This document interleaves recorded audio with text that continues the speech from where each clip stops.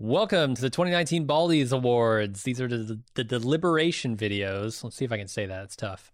We intend these things to be watched sort of after you watch the Baldies ceremony. So if you haven't seen that yet, maybe go check it out and then come back if you have questions or want to see the whole process.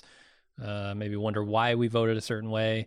This is where you'll get all that information. Also, we're going to spoil every single bit of everything on this list. So if you haven't seen it all, don't watch this. If you haven't seen every piece of television and film that came out this year, you probably shouldn't watch. That's not true because this is actually not intended to be a comprehensive list of everything that came out this year. It's actually just everything that we saw, either one of us saw, that came out somewhere between January 1st and December 31st, 2019. So if you're wondering, oh, why didn't X get included? It's probably because we didn't see it or it didn't come out this year. Mm-hmm. So yeah, I think without further ado, let's check out the Baldies. We're going to try to get through we're going to get through. There's no trying. This is not some Yoda bullshit. We're going to get through the drama category, sort that into rough shape. Yeah. Shall we dig in? Yeah. I don't know that there's much to do here. Okay. This list is in sort of kind of chronological order, so it's going to probably be a bigger mess. I don't know. It's going to be a mess to try to sort this through. I kind of despair. I mean, we could just go ahead and let's just go through and talk about stuff that needs to go to the top. Yeah. Okay. Yeah. American Gods. It sounded like that was a clusterfuck. It was a clusterfuck. It was occasionally gorgeous and funny and cool, but it was a clusterfuck. Das Boot. How many episodes did we watch? Like one or two? Yeah, a couple, and it didn't seem like it was. I mean, yeah, it is fine. I enjoyed what I watched of it. I didn't think it was as good as something like a Chernobyl, for instance. Yeah, and ultimately, I didn't feel like climbing on board a Nazi submarine for 10 episodes. So True Detective season 3 to the top. Goddamn. Punisher season 2. I'm not even sure I finished that. We both. I know I got to at least episode 8 because we just looked through the synopsis of the things, and that was the street shootout between Russo and where Frank Castle worked hard to get the drop on Russo / Jigsaw, disguising himself, and then right as he could have just gone and shot him in the face at 50 yards out, he took off his mask and said, Russo, and stood there in the middle of the street as all of Russo's men shot at him with automatic weapons. Had to duck behind cars and shit. And that's indicative of that show's quality, I think, in season 2, roughly. Yeah, I don't know. Like I said, I'm not anti-Punisher by any stretch of imagination. I like the fight in the gym. You know who is anti-Punisher? Netflix. Russo? Oh. Pulled the plug on the entire Marvel project this last year. Yeah. Damn you, Netflix. I'm sure you had nothing. You had no say in it, but... Yeah. And I'm bummed that I probably saw more of the Punisher than I did. Like, I didn't see any of the new season of Luke Cage. I didn't see any of, like, season 3 of Jessica Jones, which probably was better. But, that's the way it goes. Happy? I didn't watch this. You didn't? Oh, I thought you saw a couple. No, I never got to it. So Happy is an adaptation of a comic book series, and the premise is you've got like a washed up cop who is now a private investigator, and I think he got drummed out of service because he was like not corrupt enough or something. And he is befriended by this little blue unicorn voiced by Patton Oswalt, and he is the imaginary friend of a little girl who's been abducted by this psychotic Santa Claus serial killer thing.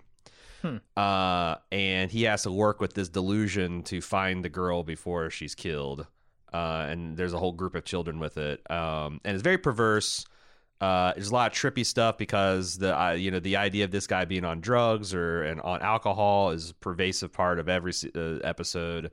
It's very dark and funny and cool. I don't know if it needs to go to the top. Okay. Kingdom to the fucking top. A period piece Korean zombie television show. Yeah. Season 2 win. I don't know, actually. I'm going to look it up right now. Kingdom. You should know about that. Season 2, Netflix. It's already been released, and Netflix didn't tell anybody.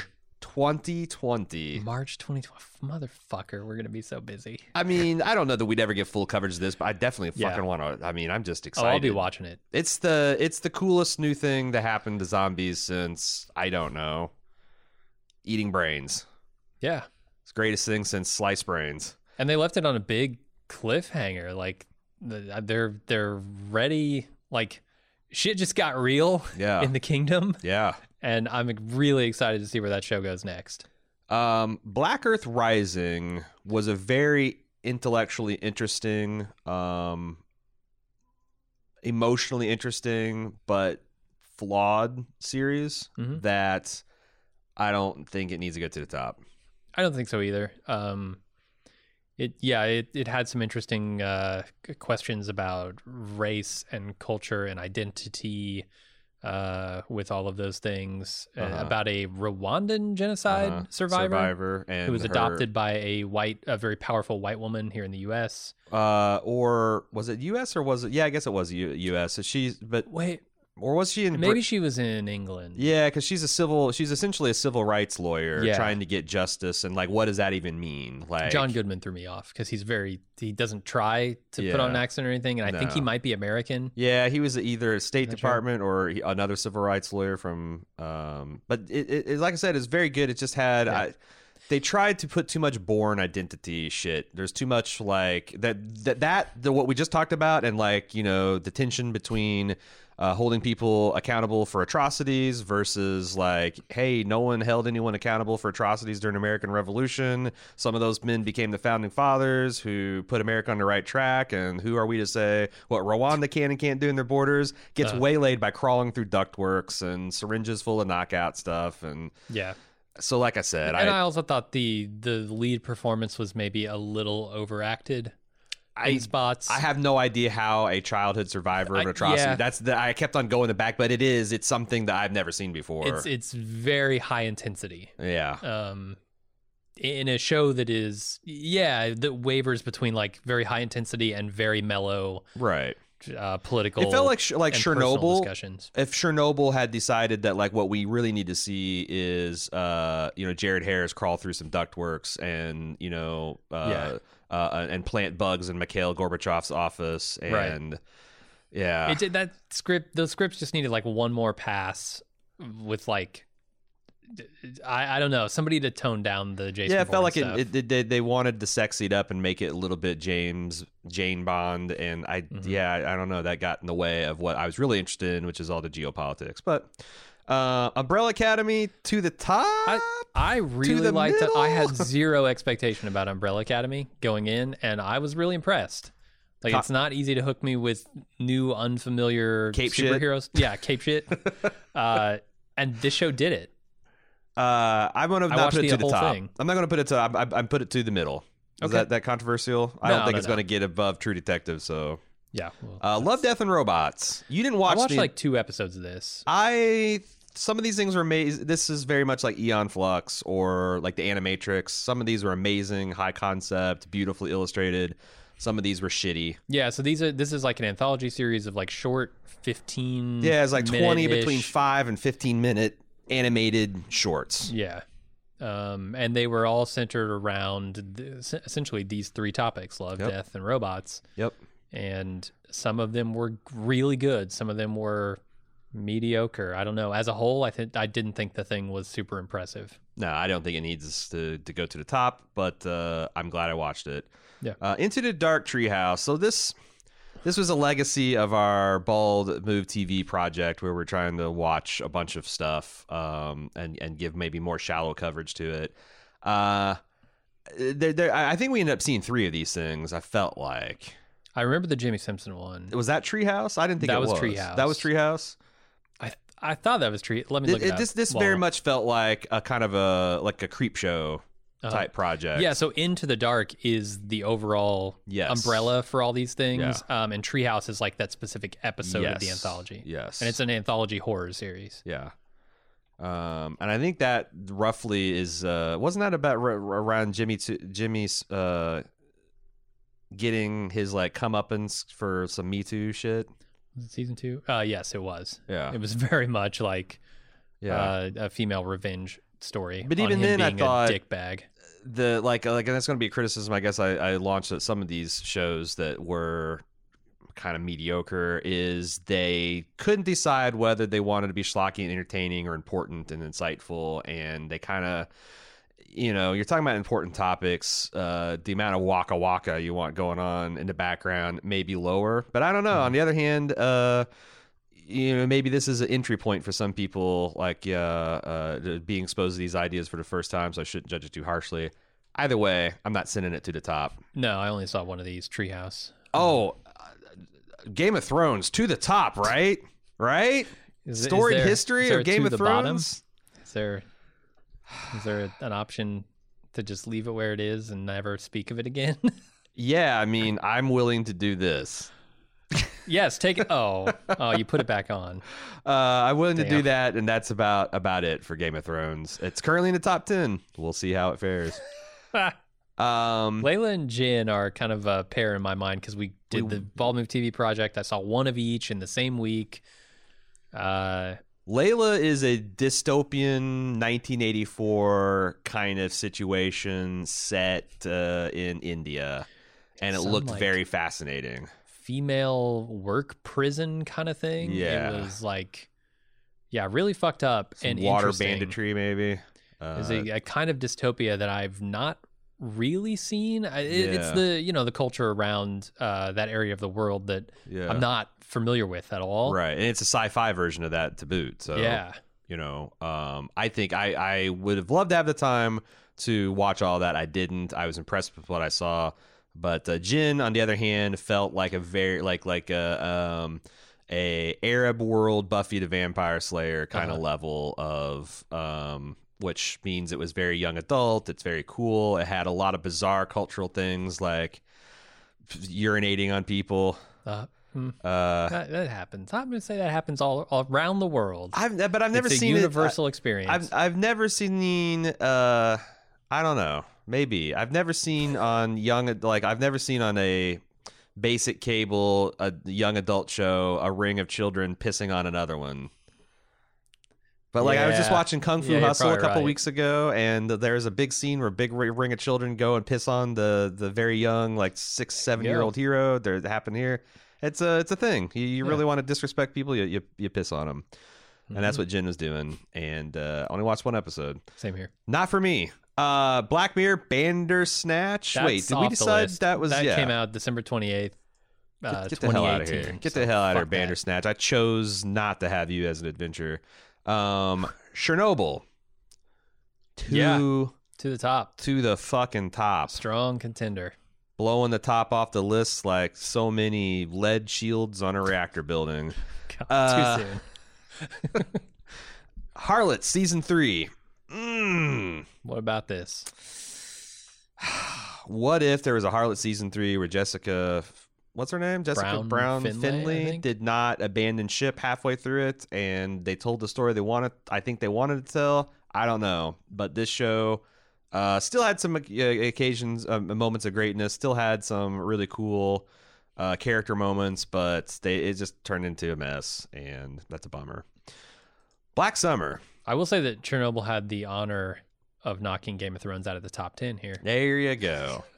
There you go. Black Summer. This is another zombie. It is series that tread a lot of Fear the Walking Dead ground. Mm-hmm. I was hoping it would be the version of Fear the Walking Dead that I wanted Fear the Walking Dead to be. It's not. Did you watch any more of that show than the I think I watched another episode, maybe two, and I did. Yeah, and I'm not a huge zombie fan. And if you want original zombie fare, The Kingdom's where it's at. I think so. Yeah. I mean, yeah, if you don't want it specifically in like an modern urban setting, yeah. Yeah. Well, that's the thing, is like modern urban setting and zombies, like that's been done. I want to see medieval Korean zombies, yes. Go watch that Deactivate During the Sun. That was that was the big well, I don't want to spoil it. Yeah. I mean, we're going to spoil everything. Yeah, sure. You listen to the intro. Yeah. You versus Wilds. This is Bandersnatch Part 2, Electric Boogaloo. Yeah, this is trying desperately to kill Bear Grylls and being denied at every corner. If you can't kill him, can you at least give him dysentery? Right. You do get the pleasure of watching him eat really disgusting things. I also like the sparkle in his eye as he looked in the camera and saying, "Oh, you wanted me to do this obviously dangerous bad thing." Like he knows what he's doing. I like Bear Grylls a lot. This was fun for me. Mm-hmm. It's a toy. This is like what they're doing with this choose your own adventure stuff is very much what it feels like the state of VR. Like, it's a cool, impressive demo. There's yet to be a killer app for it. I agree. All right. The Witcher, to the top. To the top. I haven't seen any of that. To the top. That is a great. It is so you can't get a different as far different from Chernobyl as The Witcher does. The only thing they have in common is they're set in Eastern Europe. All right. But otherwise, they're night and day. But man, The Witcher was a lot of fun and better than it had the right to be. His Dark Materials. I watched all of this. Did you? And I don't have any particular love for the original source material. I wanted to like it because its reputation is kind of like young adult fiction for like a secular humanist atheist bent. Yeah. And like encouraging independent thinking and whatnot. And it had some really good performances and some good casting. It also had some god-awful casting. Like, whoever thought that Lin-Manuel Miranda should be this drawling kind of cowboy, gunfighter, aeronaut figure, that's just casting malpractice. And I really like Lin-Manuel. And it's just kind of bland. They also, like, the world is fascinating, but they did not build it nearly enough. Like, I had important questions about what the fuck is dust, how the relationship between people and their demons, that I thought I would get answers in season 1. I did not get any of those answers. So there's full coverage on Bald Move, courtesy of Cecily and Alexis. But it should be higher than this, but... But top 10? I can't imagine it's going to get in the top 10. Okay, well, we'll leave it where it is. We'll see. You know what? I'm gonna put it right underneath. I'm going to put it above Game of Thrones. It deserves that. Okay, that'll be the bar. Yeah. Above anything or below that's Game worth, of Thrones. Yeah. Is there any... I'm trying to think of, did I leave? Is anything else? Nope, I'm pretty fine. Maybe Layla. Layla, absolutely better than Game of Thrones.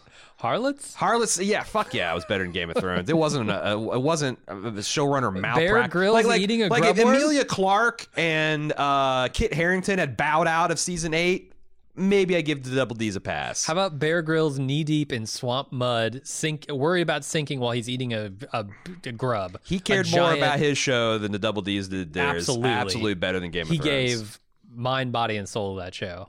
Okay. Ooh, Dark season 2. Have you seen any of Dark yet? Yeah, I've seen the first episode 3 times now. Okay, that tracks. Because I watch it, I go, okay, interesting. They're doing some interesting stuff here. And I never go back to it. And then a year later, I'm like, man, I should really try Dark. Everybody says it's good. I do the same thing again. I've done it 3 times now. This show is made to destroy people who attempt to background watch it. And that's how I approached it the first couple times. I'm like, I'm going to see if I get into it. And then I look up and I'm like, holy shit, this kid's strapped to some kind of leather copper machine and time's being distorted. I should have paid more attention to this. Well, that's the part I want to get to, but yeah. But it doesn't grip me immediately. Yeah. There's something about the tone of it that I'm just like, this requires an investment of myself. Like, yes. I need to give myself over to this show and be willing to feel everything it wants me to feel. Yeah. And if I'm not 100% committed to that, it's not worth doing. Yeah, and I've just never been in that state. Subtitles or the American dub, which is what I chose. But man, there's a lot of just very, very poor vocal work, very flat performances with that. But yeah, it starts off kind of like an older teen angsty Stranger Things, and then it goes really kind of Twin Peaks, time travel, weird. So I hear. And then at the end of season 1, I'm like, there's no fucking way they can possibly fold this thing back into something that is going to complete a circle, but I kind of want to see if they can. Yeah. They are juggling so many characters and paradoxes and time periods and realities and it's also so grounded and mundane. It's you saw the first episode of season 2, the first couple? Yeah, first couple. And I had to thank God there was a last time on, because I had forgotten a lot of what had happened on season 2, and also because you're dealing with multiple characters at different ages.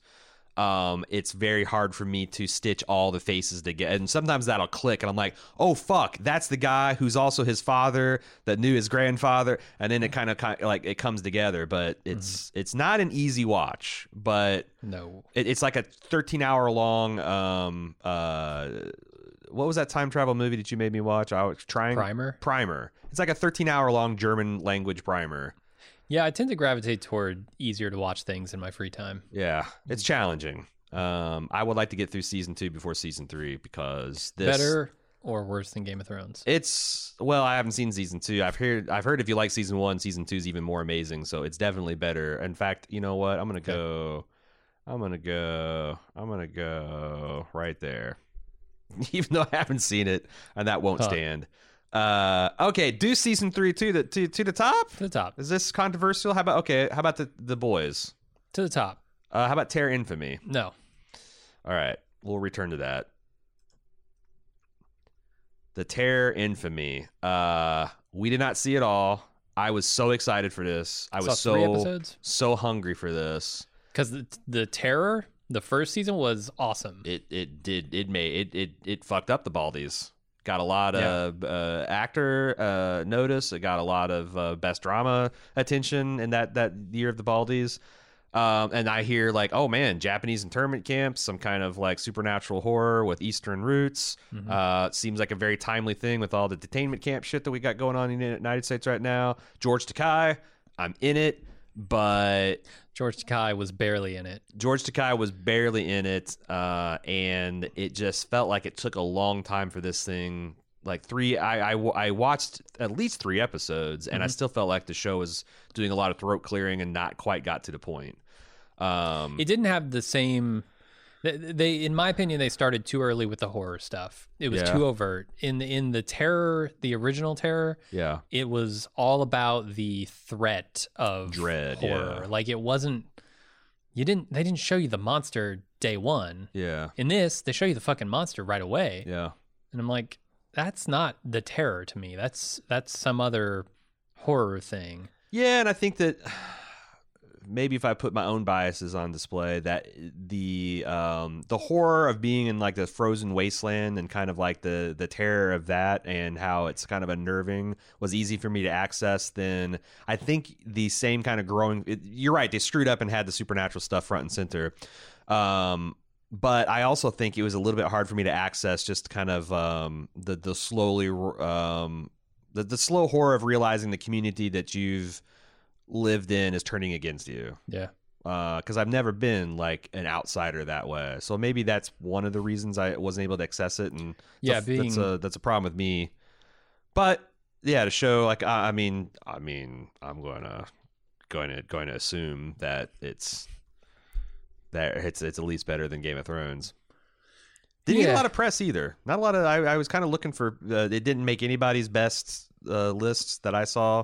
Whereas the original Terror definitely did. The Mandalorian is not a to the top, the middle. Yeah, it's better than Game of Thrones. I like The Mandalorian, but it is just. I mean, it's popcorn. It's not to be taken seriously. It's already at 9. It's already at 9 with me to the middling it. So, and that's not to say it's bad.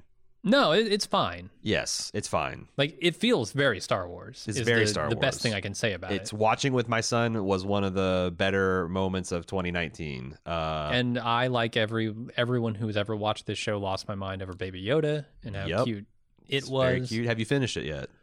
Yeah, we watched the whole thing. Okay, because I haven't. I'm still because my son's been super busy with swimming and like we're. You're on the last episode though.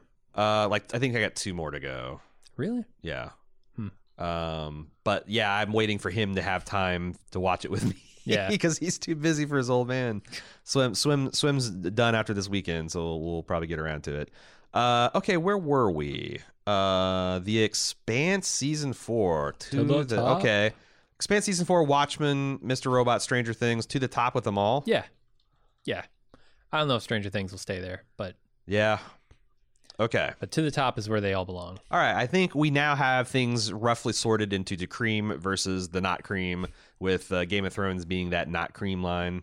Yeah. Is there anything there below? Was not a lot of not cream then. Oh, wow. Yeah, you're right.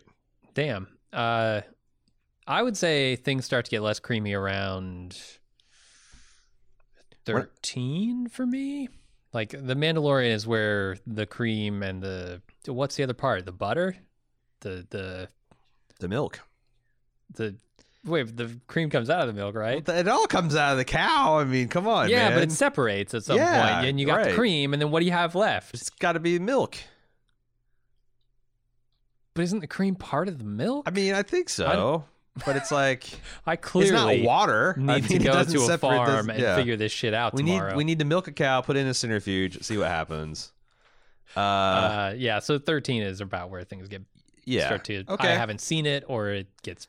13 is right where you start considering things for serious consideration. Yeah. Let's talk about. You want to start at the top? I think we should start at the top. Is The Expanse better than Watchmen? I say no, but The Expanse is very, very, very good. Those are both very good shows. Watchmen, I think Watchmen is more daring from a filmmaking perspective. Watchmen is more daring from a subject matter perspective. The Expanse executes at such a high level so consistently. Yeah. Whereas I feel like Watchmen does stumble occasionally. Yeah. Well, you had and that's just my personal opinion. Like episode 6 of The Watchmen, I think that was the one where the Sister Knight got hooked up to an elephant.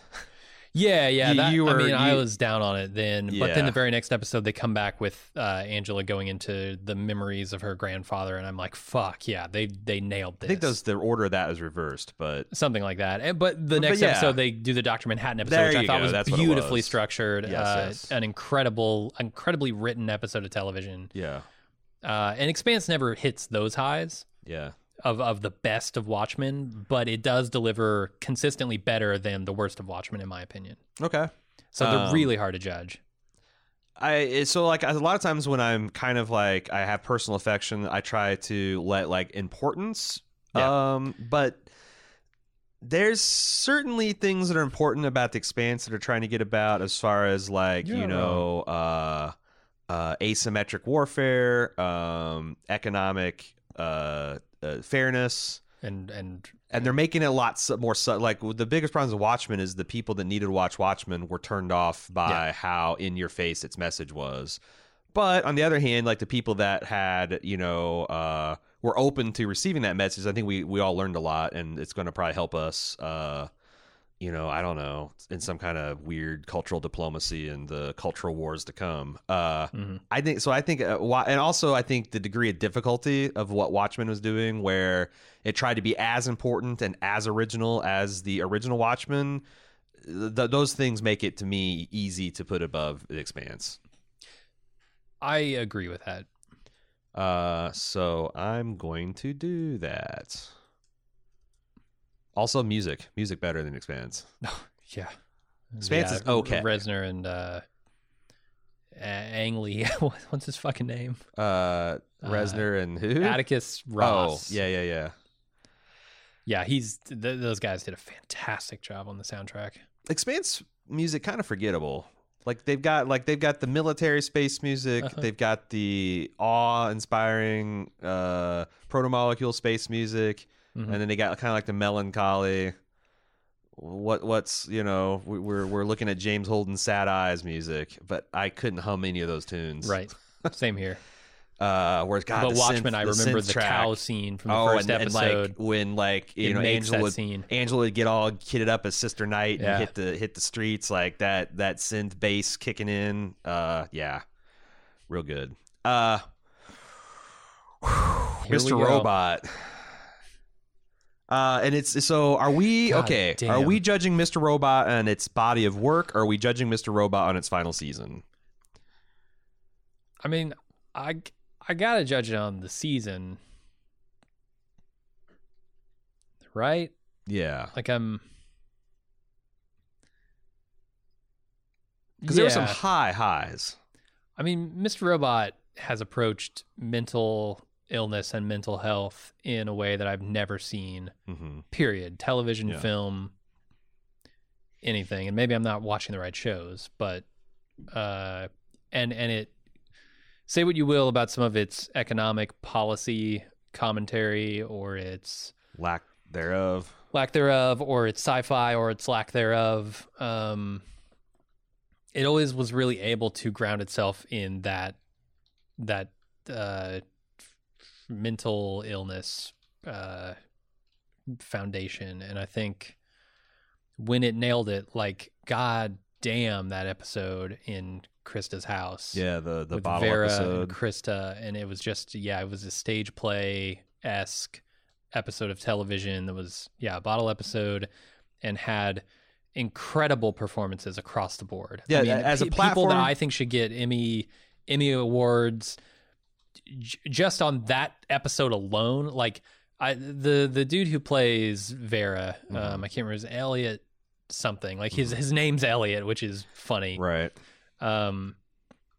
He does such an amazing job, and he took a character who I thought was sort of laughable, and had no business being in this season, and made him essential. And it was yes, on the back of the writing, but also on the back of that performance. And you needed every person in that episode to just do their job better than you've ever seen anyone do their job. Elliot Villar is the gentleman we're talking about. Yeah. Yeah, no, as a platform to get amazing performances out of like Rami Malek and BD Wong, there's nothing better. And yeah, I really like it, but to me, it can't get over The Expanse or The Watchmen. I will say, I think I think the highs of Mr. Robot are higher than the highs of The Expanse, certainly. I think... Okay, especially if you're just talking like Actors Workshop kind of thing. Yeah. I mean, they're with very few exceptions. Like there's an Amos scene with Murtry that is fucking outstanding. Yeah. And it comes down to the writing and not Cass Anvar, that's Alex. Wes Chatham. Wes Chatham's performance in that scene where it's just so delicious. Yeah. But Mr. Robot is doing heavy, heavy shit and nailing it, executing at a level that I'm thoroughly impressed by. And I will say that I had more fun this season in a season of hell watching Mr. Robot than I did Watchmen, certainly. I looked forward to watching Mr. Robot each week. I, at points, was dreading watching Watchmen because I knew that there was a little bit of tomfoolery that Lindelof and crew could get up to that I didn't like. And if they went too far in that direction, I was going to be disappointed in the episode. I think you and I are the exact same place, but maybe I feel about Watchmen that way than you felt about Mr. Robot. Right. You were constantly annoyed with some of the things that Mr. Robot did that I just sort of swept under the rug. And I acknowledge our problems, but did not ruin my enjoyment of them as much as it did. I wouldn't say it ruined my enjoyment of it. It's just like I'm just a little bit less hot on Mr. Robot than you are Watchmen.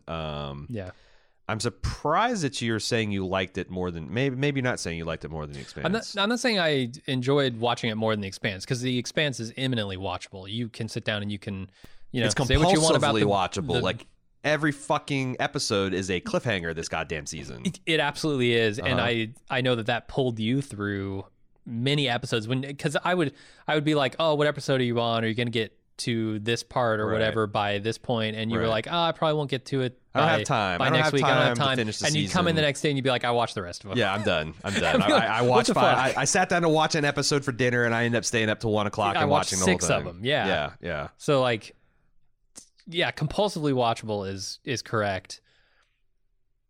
Does that make it better than Mr. Robot?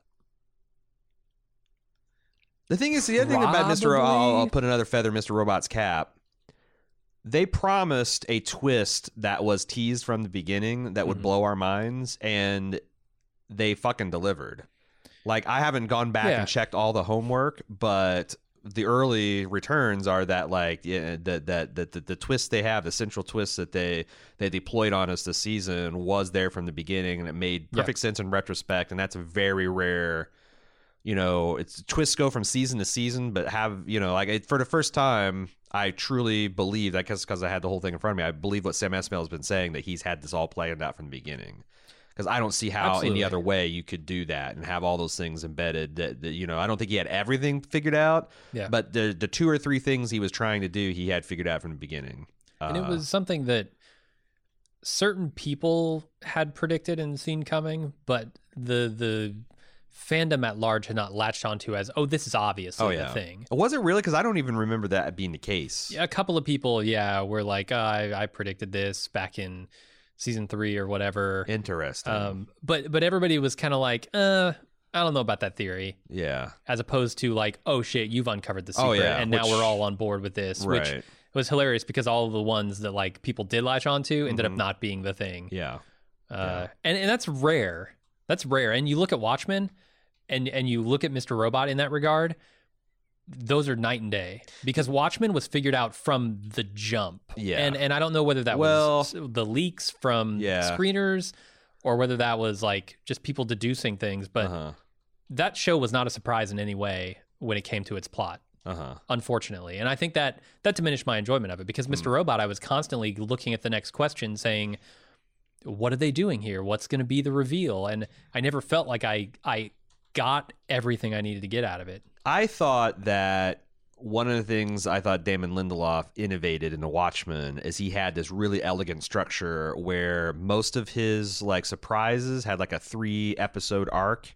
So right as people were like, I know that this is where the season is getting at, like that was like on episode 2, episode 3 would reveal it, and like, oh well shit, there's 6 more episodes left. Now there was the one thing that got, and I'm with you. I don't know if that was screeners. I don't know if it was just like a fluke of someone getting a magnifying glass on the cover of Entertainment Weekly and looking at knuckle patterns. But yeah, the Dr. Manhattan reveal was spoiled. But it also even saying that, they got the basic fact right, but they had no idea about how that would relate to the larger plot. So I still think that his thing of like, I'm going to build a mystery, but I'm going to reveal it in like every 3 episodes and then change the game is much smarter. And I'm hoping Lisa Joy and is it Jonathan Nolan? Jonathan Nolan is taking notes, because that's, if you want to do a mystery box in a modern internet age, that's what it looks like, because you need to establish a mystery, and by the time the internet figures it out, you need to go ahead and put that card on the table and then reveal the fact you got 2 more up your sleeve.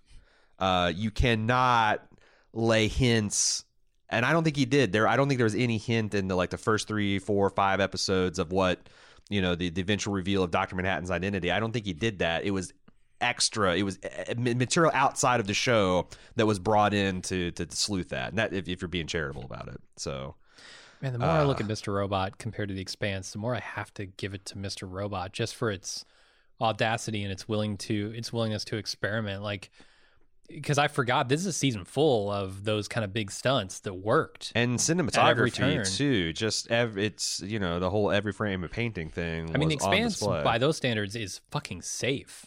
Like, it doesn't do anything it's really audacious and interesting. It's just like, it's an excellently executed sci-fi political thriller. And I don't want to give the visuals on The Expanse short shrift. Like, there's a lot of like space work that's as good as anything I saw in Gravity. There was like the alien vistas, their choice of location shooting was amazing. The internal geography of some of the proto-molecule machinery that we got to explore this season, something I've never seen before. But if you just want to talk like in a Stanley Kubrick, just purely visual storytelling, Mr. Robot had it. So I think it edges it out. If you're saying you want to put this over Expanse, I think I'm ready to. Okay, I think it barely edges it out, because The Expanse also has the thing that Mr. Robot lacks, which is deep, nuanced political and sociological discussions. Yeah, which Mr. Robot is incapable of having because it simply does not understand them well enough. I believe that's true. Yeah. God damn, The Expanse gets societies and how they operate. Yeah, and how they dysfunction. Yes. Which is unfortunately standard operating procedure for a lot of society. Stranger Things 3. I'm fine with where it's at right now. This was a great season. Okay. Yep. They're navigating these kids turning the curve between kids to teenagers extraordinarily well. They've still got the 80s nostalgia, the It's honestly a trip to think about how mall culture was so disposable. Like, it was the peak of Western American culture in the 80s, and now it is like literal ghost towns. There's a mall that has like one store open in northern Cincinnati that is a fucking ghost town. Like, all the stores are closed. You walk through the aisles. The hallway lights are flickering. There's ceilings have collapsed from water damage. I mean, they're setting up like homeless shelters and hydroponic grow ops and shit like that. No, this is just a giant indoor air conditioned space that they're making no valuable use to. It's there's a lot of like weird. There's a lot of interesting commentating about like how the Cold War had kind of warped our relationship with certain economic policies and stuff. I think it's great. It's just not going to be able to get over the hump of these next three, and it might even fall. No, I mean these are mammoths of entertainment. Great cliffhanger too. I'm really looking forward to seeing how that works out. Yeah.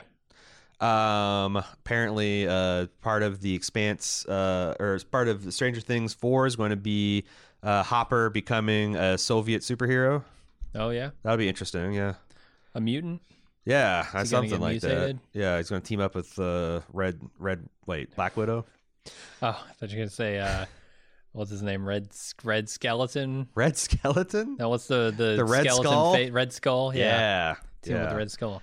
The Deuce Season 3. Okay, here's Stranger Things' first big hurdle. The Deuce Season 3 is way better than Stranger Things.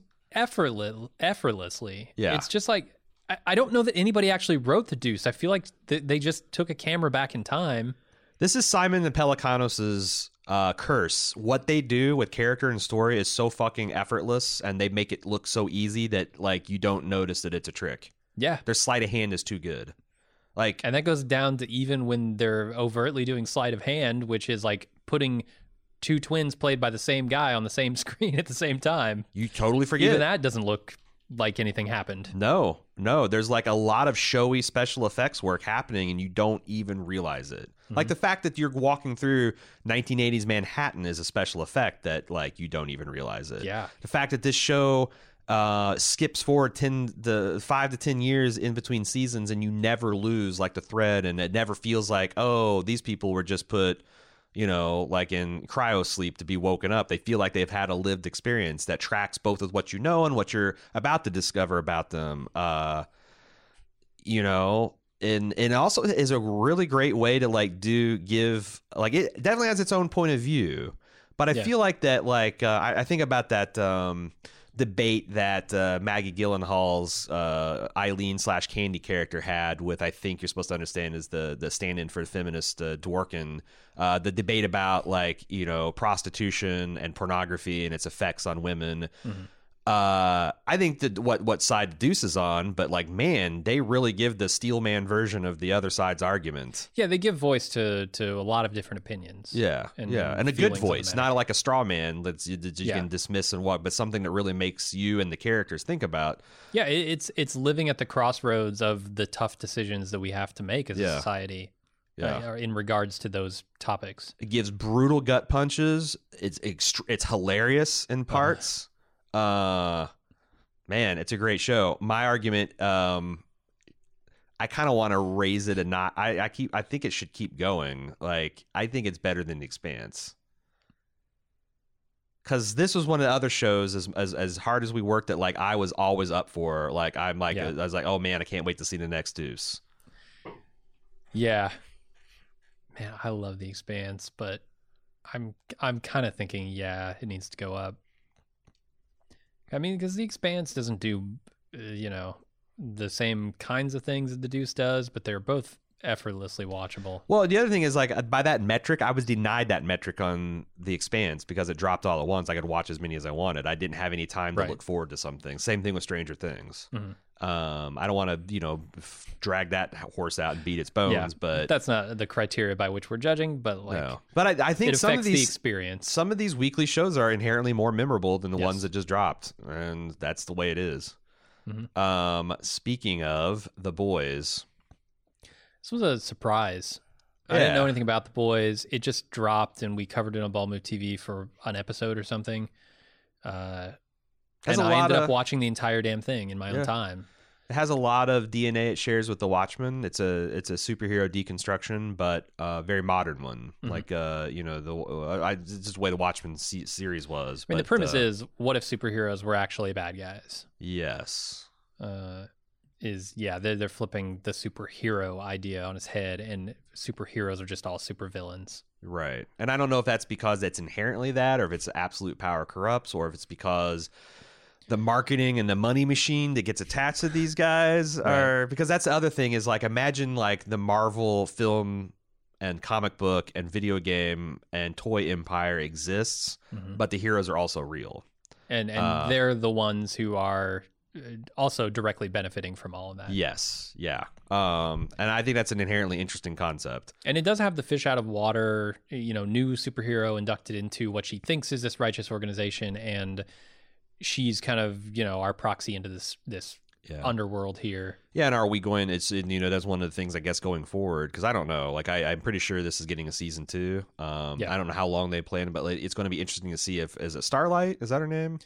Sounds right. Something like that. Is this a story of, like, a Mr. Chips to Scarface, or is this a story of someone standing tall despite all the pressure to not do that? So yeah, it was really good. It's also very edgy. It's like very fucking violent, from the jump, exploitative on a violence and sexual level. Yeah, which I appreciate. Sure, I love that shit. So I'm pretty cool with it being right there, though. I don't know. Is there an argument? Okay, I'm gonna make an argument that I don't necessarily feel is better than Stranger Things 3. I mean, I'd have to hear the argument. The argument of Stranger Things 3 is very safe, and it's very... is Stranger Things getting long in the tooth? It's very evolutionary, not revolutionary at this point. And The Boys does it win just because it's a breath of fresh air? If we did that, it would certainly stop at The Expanse. Agreed. But I don't know if I totally buy it, because Stranger Things is really good, and I don't know that I cared about any of the characters on The Boys getting terrible things done to, like I did to, was it Vasily? Who is a little Russian-speaking nerd that befriended Brett, the conspiratorial journalist guy? Was it Brett Geller? Wanted the cherry big gulp Slurpee, whatever it was. Yeah. I did that, like. That was great. I really... And he's not even a main character. They also generated a huge amount of emotion from, Hopper's cliffhanger. That's true. I really loved the Steve stuff this season. So, do you wish that they had resisted the urge to reveal that there is, in fact, a cliffhanger? Because I feel like... The after credit sequence immediately dissipated all of the tension. That I think would already been dissipated, because I think there had been a lot of speculation that did Hop survive? And there still is some speculation about who the American might be, but come on. Yeah. It's probably Hopper. Yeah. So I don't know. I sometimes wish they hadn't done that, because that felt like it immediately robbed all of the previous emotional tension and good stuff that they were doing with that. But I don't know. So what do you think? All said and done, Boys better than Stranger Things, or no? I'll say I never looked at Stranger Things and found anything to be just blatantly ridiculous. There were a couple of moments like that in The Boys.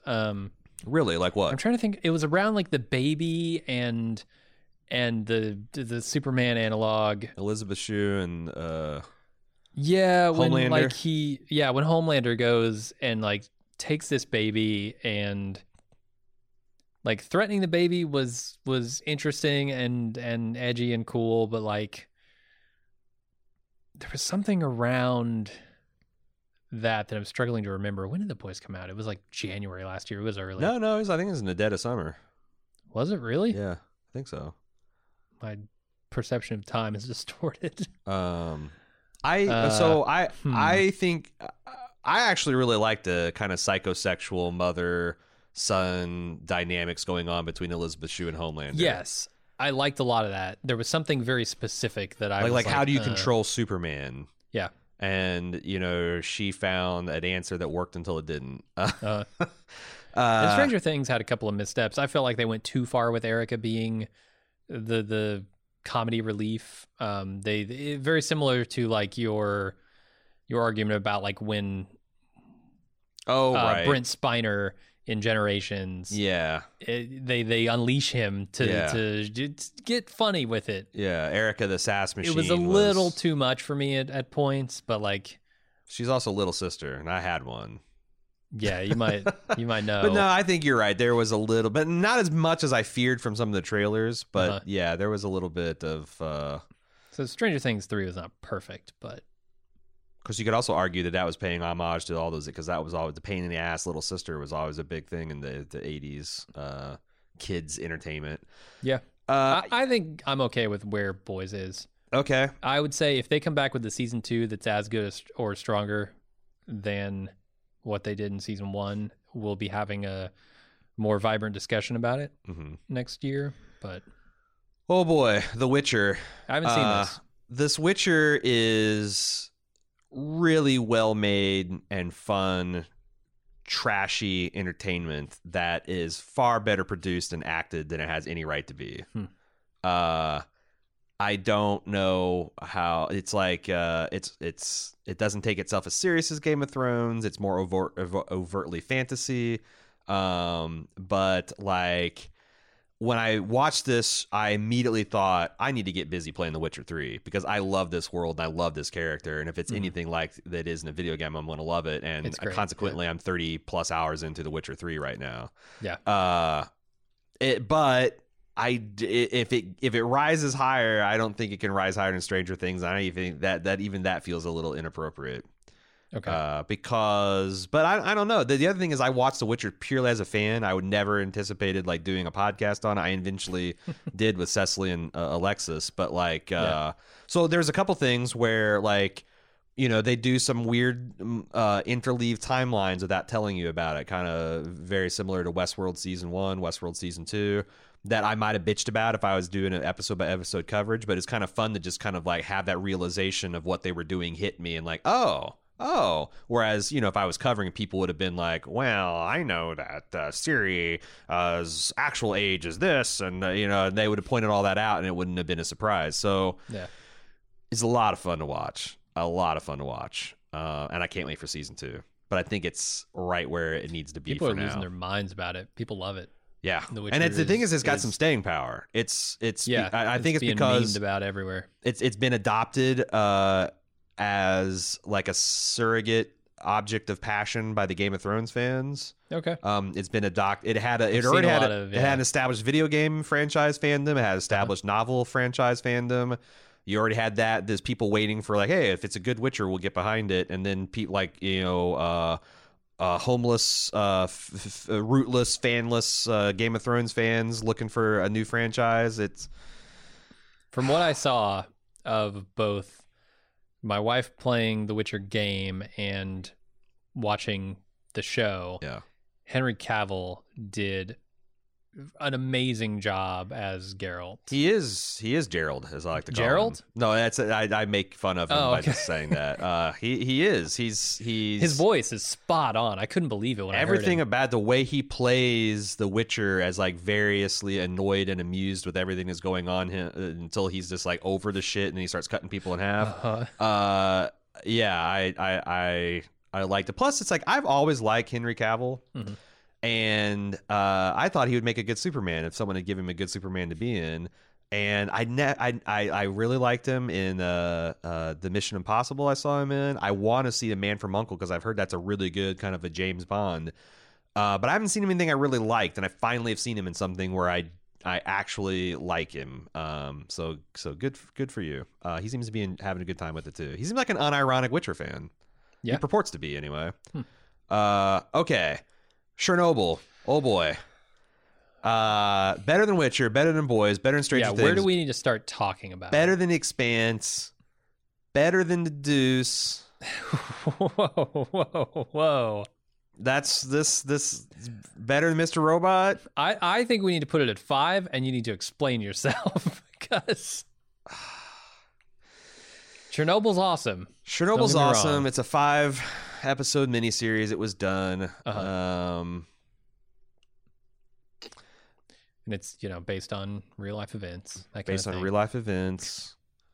Didn't color nearly as outside the lines as it could have. Mm-hmm. Did actually some smart compression of things into characters and scenes that would have been very difficult to film otherwise.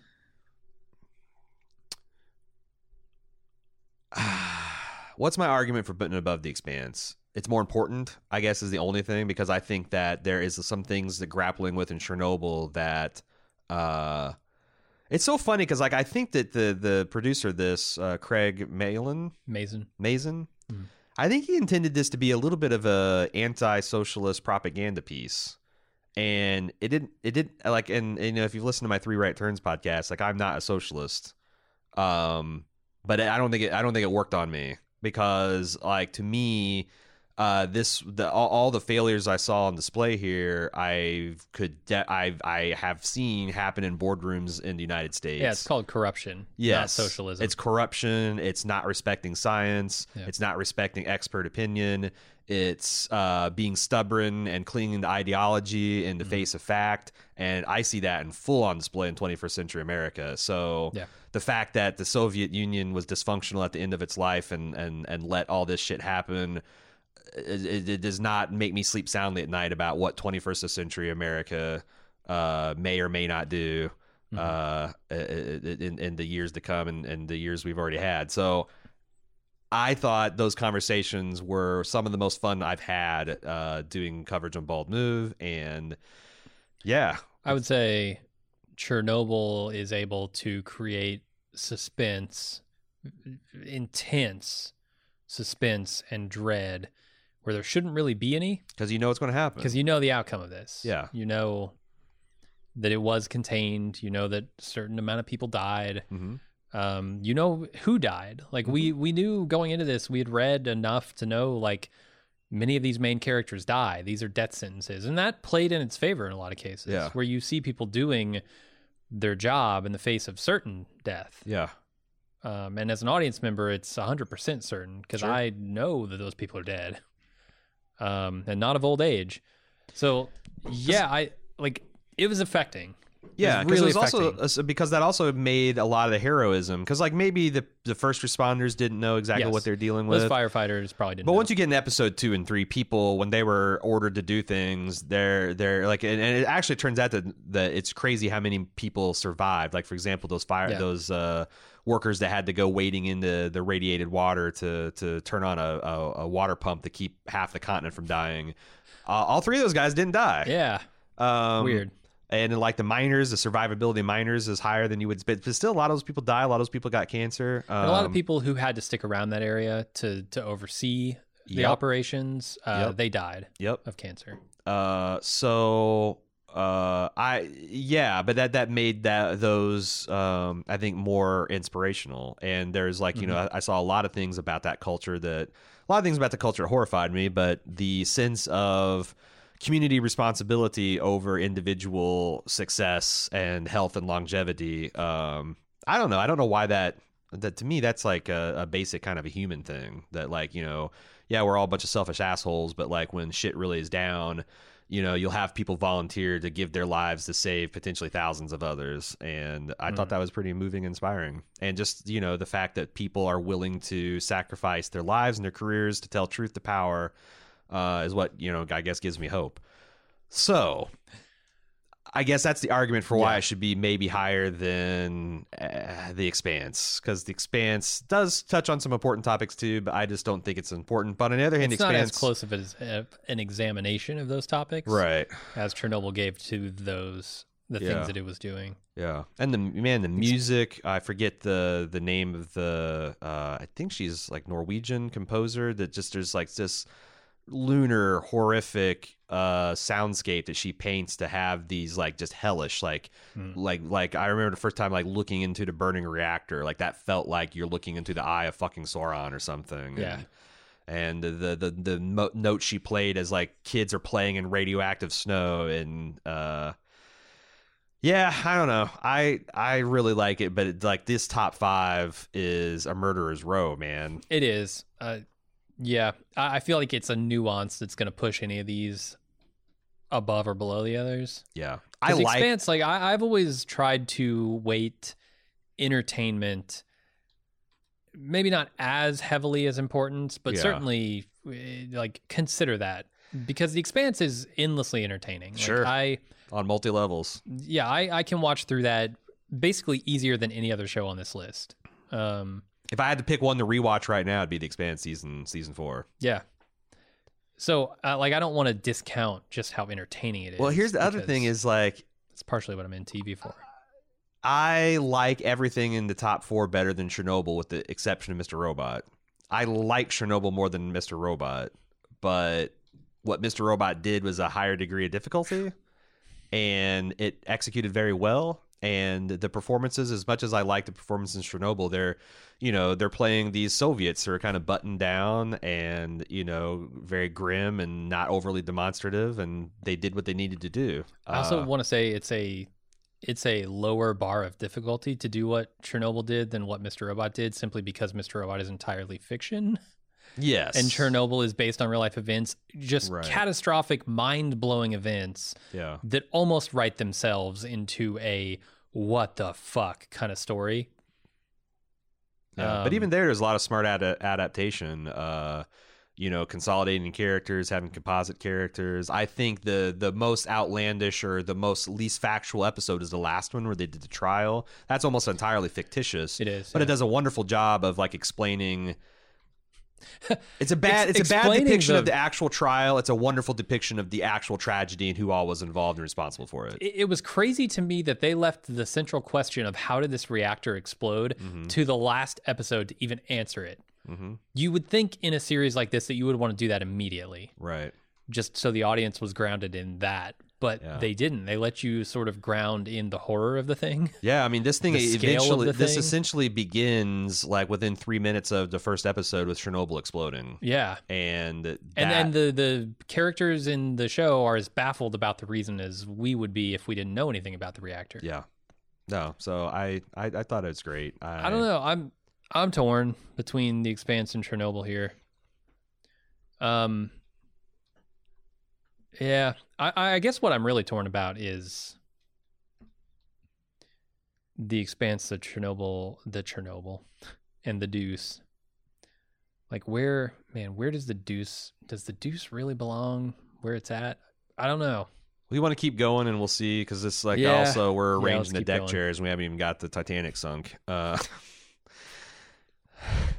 sink I don't know what that means. Kingdom. I like the Kingdom Kingdom's better not as important as any of these, I'll tell you that. Yeah, but I like it better than even Stranger Things. I think I would put it above Stranger Things, and that's where it's going to have to stop. Yep. Because as good as this, I agree. As good as this very gorgeous, interesting take on medieval zombie creation, it's still, that's pretty fucking pulp, and it's hard to get over that. So can we say that? I think The Expanse was the best pulp show this year. Oh, for sure. Well, I mean, Watchmen's pretty fucking pulpy too. Yeah, but not in its themes. Like it's grasping like at very, very heady, very important topics. Yeah. And yes, it's pulp as fuck in its presentation, but like, yeah. Let's talk about True Detective. Oh, Jesus, True Detective season 3, man. I know. So good. Our top 10 is going to be excellent this year. Talking about, because you talked about like mental illness. This wasn't mental illness. Yeah. This is like, I guess it is. Dementia is a mental illness. It's a disease, yeah. But this is one of the most effective and successful interleaved timeline shows I've ever seen. Yeah. And they never was tricksy about it. I think people expected it to be. If there's ever a True Detective season 4, this is my reaction to everybody looking for supernatural, time travel, anything. It's just never going to happen. That's not the show he's making. There's always going to be a threat of that, because he's always dealing with something that's mysterious and interesting like that. But it's never going. It's always going to be Scooby-Doo. You're always going to pull a mask off, and it's old man, Smiley. Wait until you get a load of the Chartreuse King. You'll change your tune real fast. True Detective Season 3 is absolutely better than The Witcher. The Boys. Tell me when you start to get uncomfortable. Stranger Things, Kingdom, Chernobyl, Expanse, The Deuce. I'm now uncomfortable. Me too. If it gets above 3, I start to feel uncomfortable. Let me see how this looks. True Detective Season 3 on top of The Deuce Season 3. I don't like both of those starting with T and D. Actually, now that I've looked at it here, I like... This is what makes me feel good. So I just put... Really? The Deuce is number 3. True Detective is number 4. With The Expanse nipping its heels at 5. I mean... Personally, I feel stronger about... Yeah, what the fucking Expanse? I feel pretty strongly about The Expanse, but I'm trying to suss out in my own heart whether that is because I think The Expanse has not gotten the attention it deserves, and therefore I want to put it higher on this list so it'll make a bigger splash with our audience who may not have checked it out yet, or if I genuinely think that The Expanse is important. Yeah, an agenda. This is me trying to get at my own biases here. Yeah. Let me ask you this. Did The Expanse single-handedly resurrect the career of Stephen Dorff? Because True Detective Season 3 did. Like that was might have done that for Chad Coleman a few years ago. Wait, where's Chad Coleman? Chad Coleman wasn't in trouble because he slummed for 2 seasons on The Walking Dead. Come on.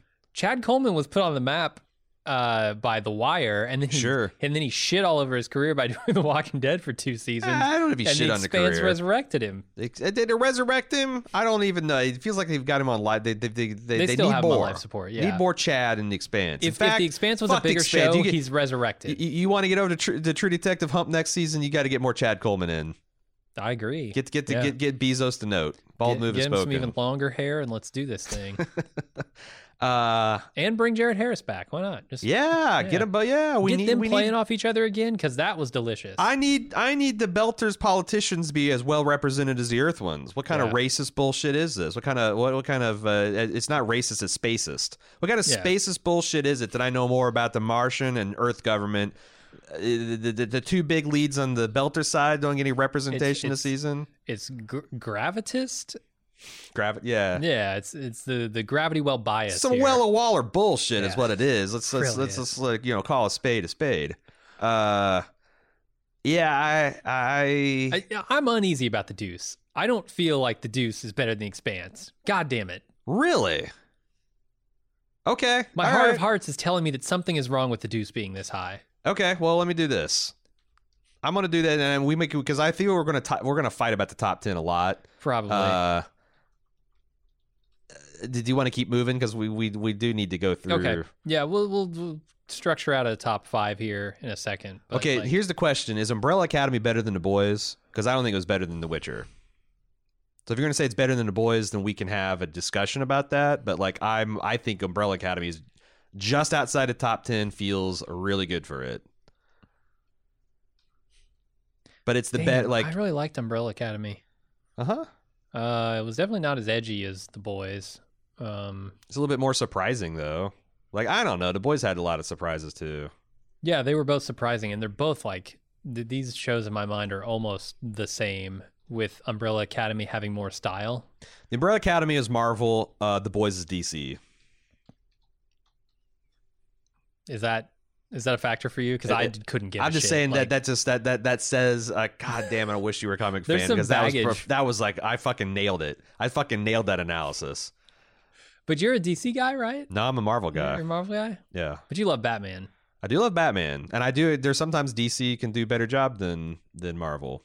So you're saying that Umbrella Academy should get the nod because it's Marvel? Is a small, weird, intimate character detail, character piece about siblings and tough childhoods and the trauma it does to you as an adult.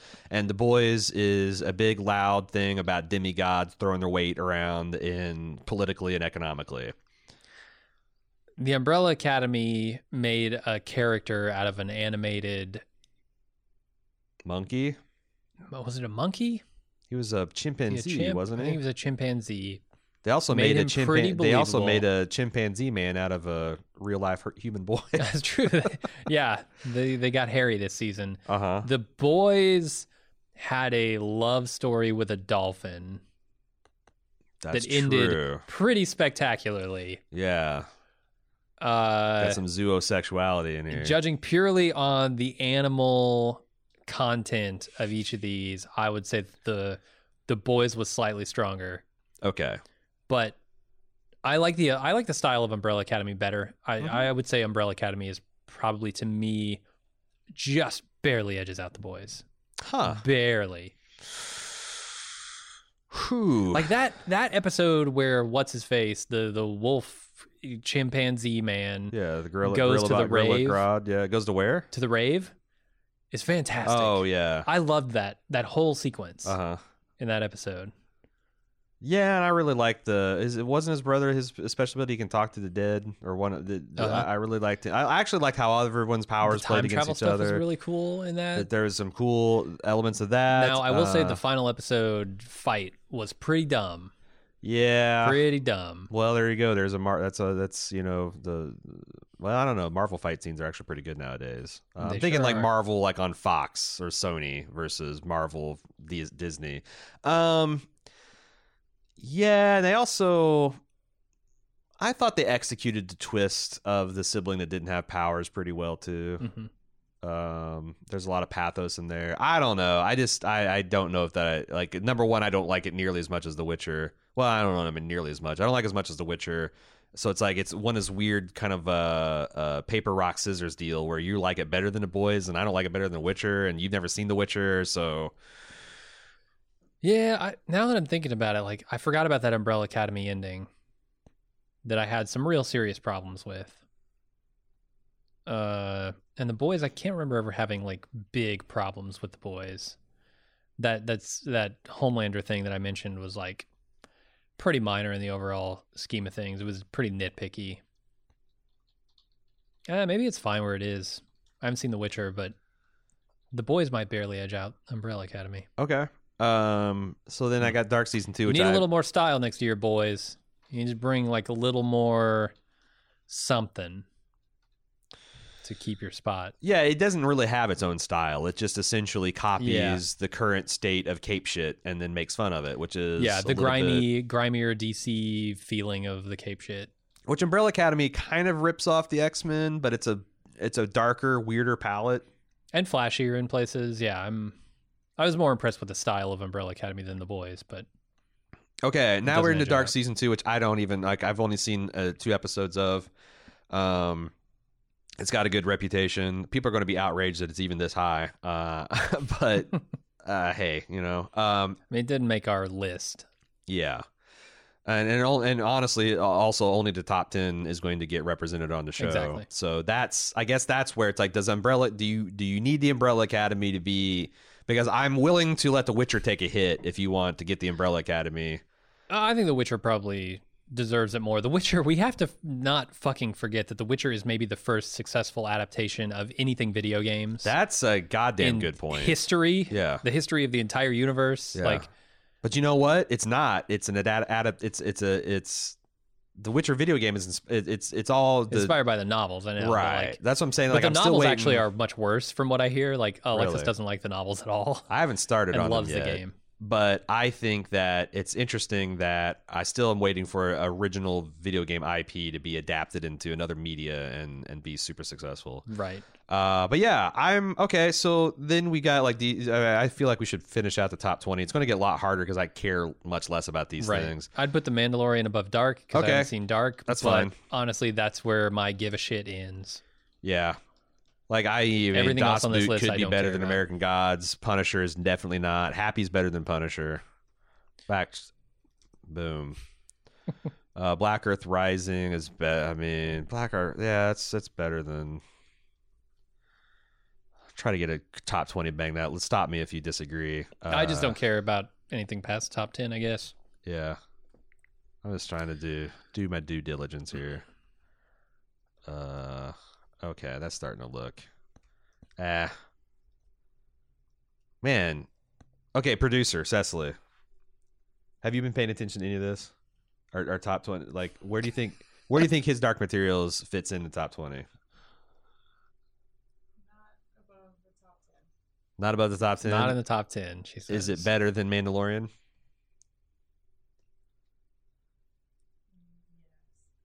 Yes. Is it better than Dark season 2? No. Oh well, then is it better than Happy? I mean, we're gonna argue. I'm gonna argue with you about the order of the top 20. Yeah. Uh huh. I'm not gonna help you here. No, I'm looking the color. I'm looking the color. My opinion. Okay, put it under Happy. Okay, cool. American Gods, Das Boot, Punisher.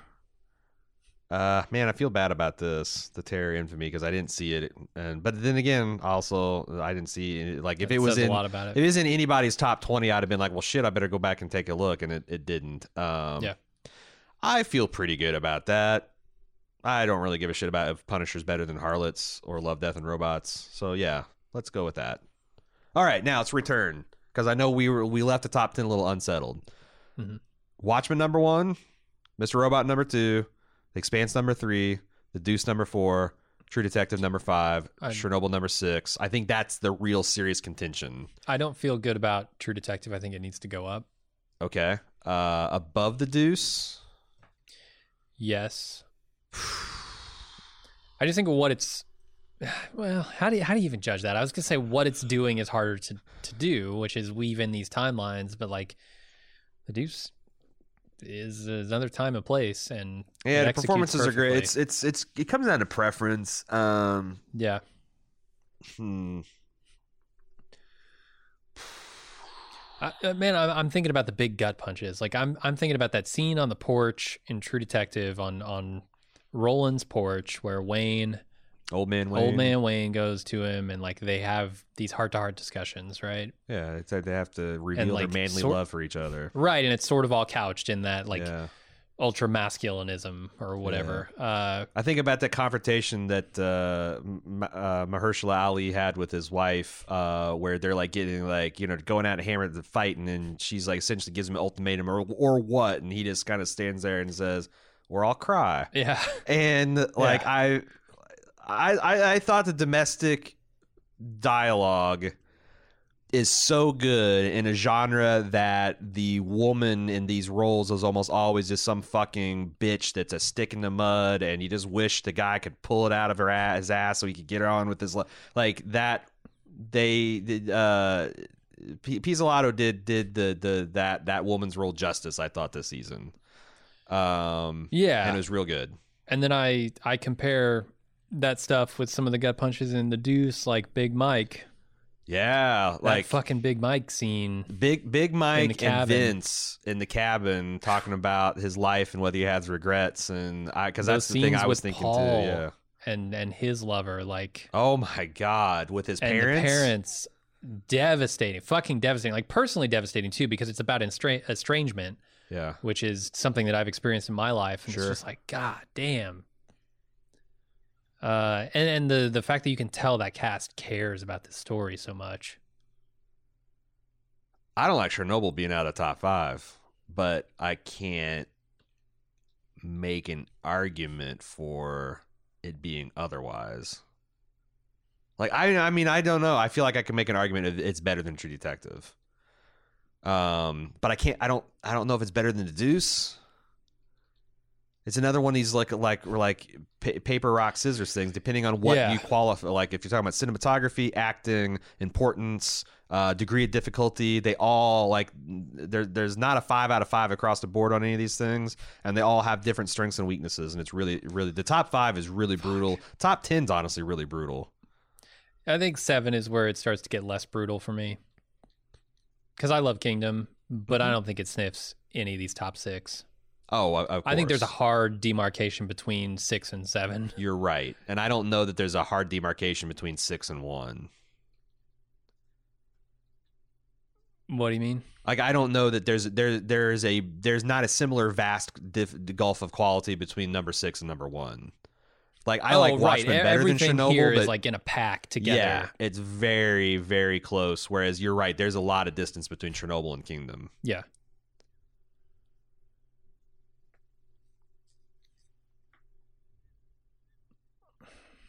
Man, the more I look at this, the more I think that I like The Witcher better than Stranger Things.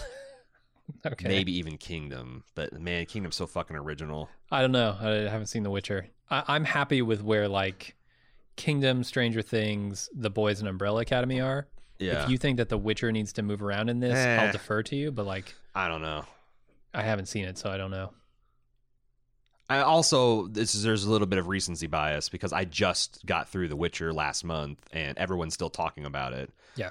Whereas Stranger Things is I huffed over a single weekend over July 4th. Right. And got those podcasts out and haven't thought about since. I actually thought briefly about it in Christmas because there's like a teaser trailer for Stranger Things season 4. And there was like already a rumor that they shot season 3 and 4 back to back because the kids are getting older and they're gonna have a special Christmas season.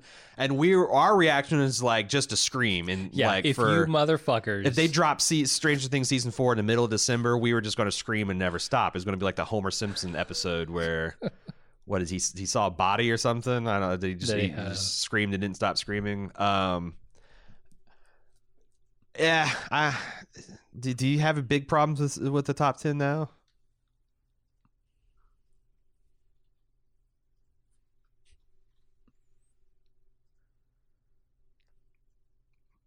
Can we make an argument for should Chernobyl be higher? I guess that's the one that's really sticking in my craw. But who gets bumped out of the top 5? I mean, if you got an argument for it, make it, because I'm willing to hear it. But you like True Detective better than The Deuce is the problem. If those were flipped, I would make an argument that Chernobyl is better than True Detective. Oh, I see. But it's a paper route that would require us to redo the other stuff. I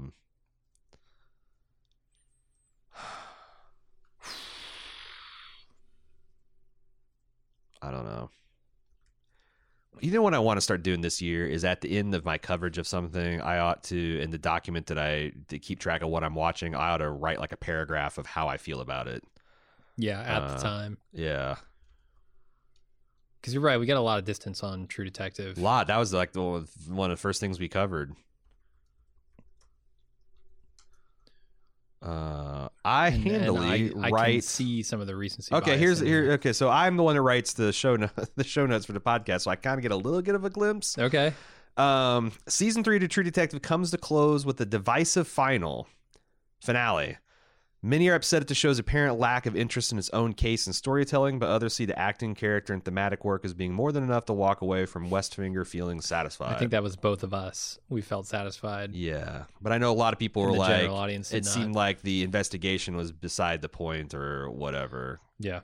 Because you're right. I think that's becoming. Here's the thing. I don't remember the fucking investigation from True Detective season 3. I remember it turned out that there was a girl who was kidnapped because another girl died by a rich, wealthy family, and they kept her in an underground bunker until she turned into a teenager, and then she ran away and didn't want to be found.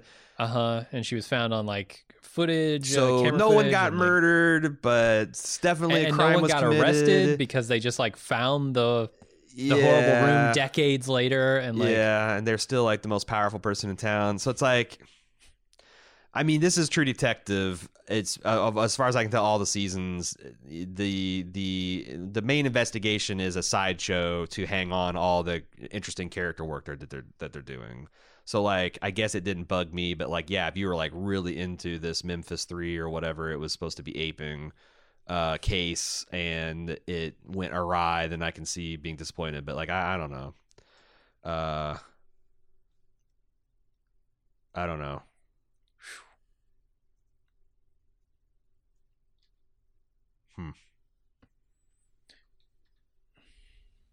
I could almost see swapping 4 and 5.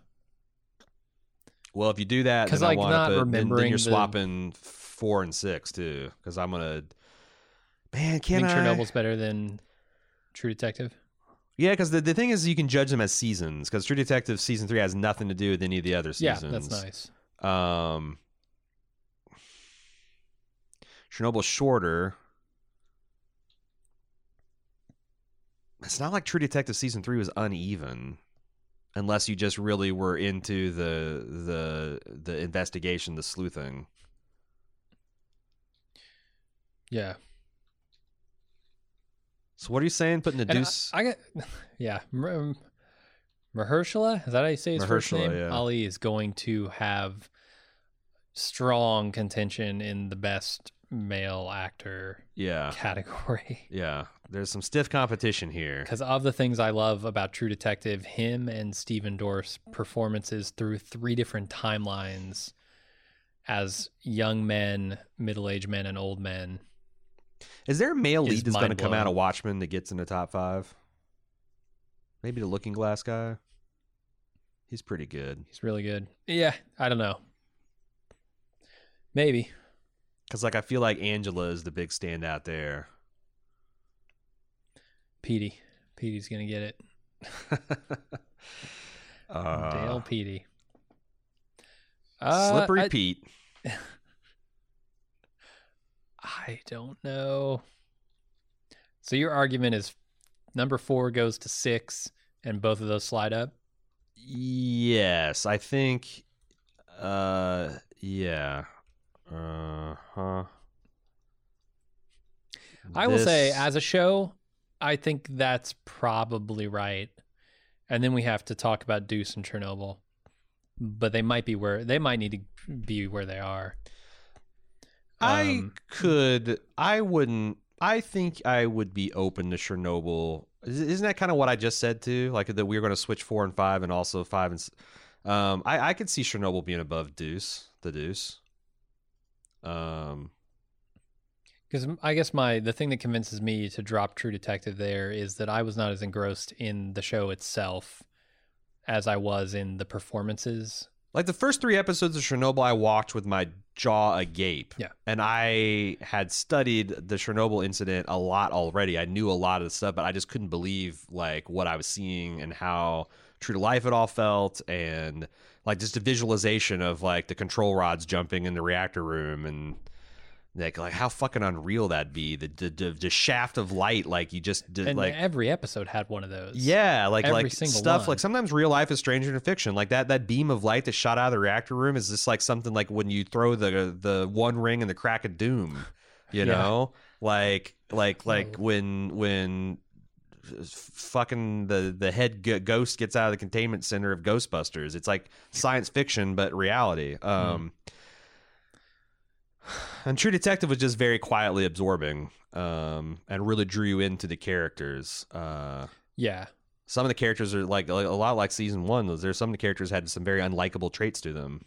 Whereas I think Chernobyl did the same thing. I think by the end of that, I was fascinated by the characters, but equally so the story of it and the actual plot of the thing.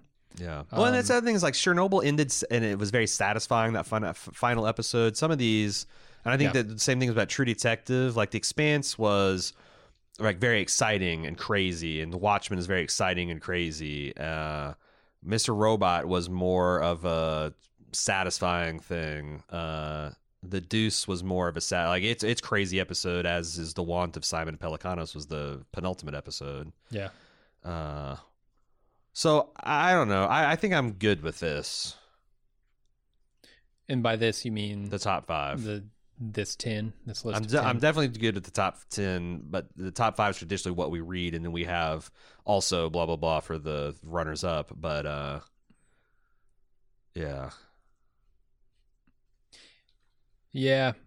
If Watchmen was anything less than absolutely stellar in its best moments and dealt with anything less than the preeminent issue of our times, essentially, I would knock it down the list, because I did not enjoy the experience of watching Watchmen nearly as much as the experience of watching The Expanse or Mr. Robot or The Deuce or Chernobyl. I guess you're right. Like all of those were better watches in my opinion, but the importance, like Watchmen is dealing with things that we have to get fucking straight in this world, or we are going to destroy ourselves. Yeah.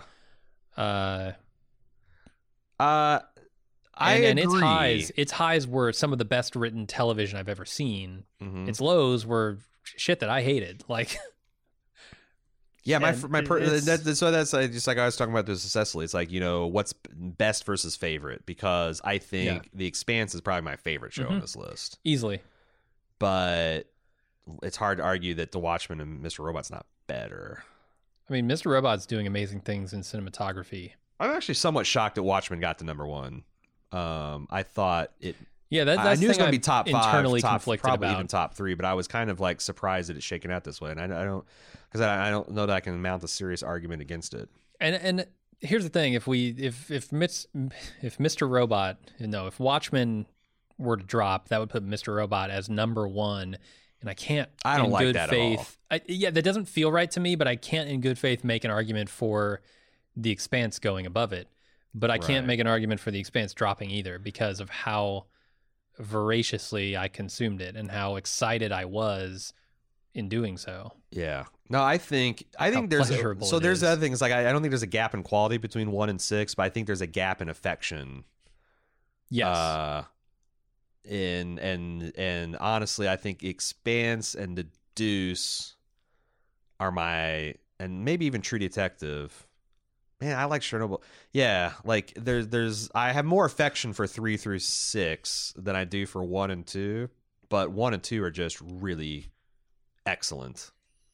I can make an argument for Watchmen going to number 6. But I can't, in good conscience, do it because I think it's more necessary than any of these shows. I feel like we're going to, like we did with commissions back, and it's harder back too. We need like a 4-axis of like right, a scoring system, like visual like cinematography, acting, writing, and entertainment value, like some kind of index that we can kind of break these. But I don't know. It'd be interesting to see if we did that, if we came up with different answers, because this feels right to me. I like it. Yeah, I mean, I like this list with the caveat that this is judged not simply on what I enjoyed the most, because this list would be entirely different. Okay, if that were the only criteria. What would be, so The Expanse would be your favorite? Yeah. Okay, me too. Expanse, probably Chernobyl, Mr. Robot, The Deuce, and True Detective line out the top 5. I think I would be mostly the same. I'd be The Expanse, Deuce, Chernobyl, True Detective, Mr. Robot. Okay. Maybe Mr. Robot more than True Detective. I think you liked Watchmen better than I did. Didn't you enjoy? I thought you enjoyed Watchmen a lot more than I did. I did like it. From just a pure like watching. But it's also, the other thing is that I was as busy as any time in my life, and like that, it was one show and 4 that I had to watch within a space of 24 hours. And, whereas True Detective had the stage, it essentially had the floor to itself. And The Expanse, I got to watch at kind of my leisure over Christmas break. Mm-hmm. My leisure. I think it's a good top 5. Agreed. No shame on this top 5. Didn't quite make it, but... All right, we're ready to close this deliberations. Ready to go to the... stuff the envelopes, sign off. That's it. All right, we'll see you on the next one.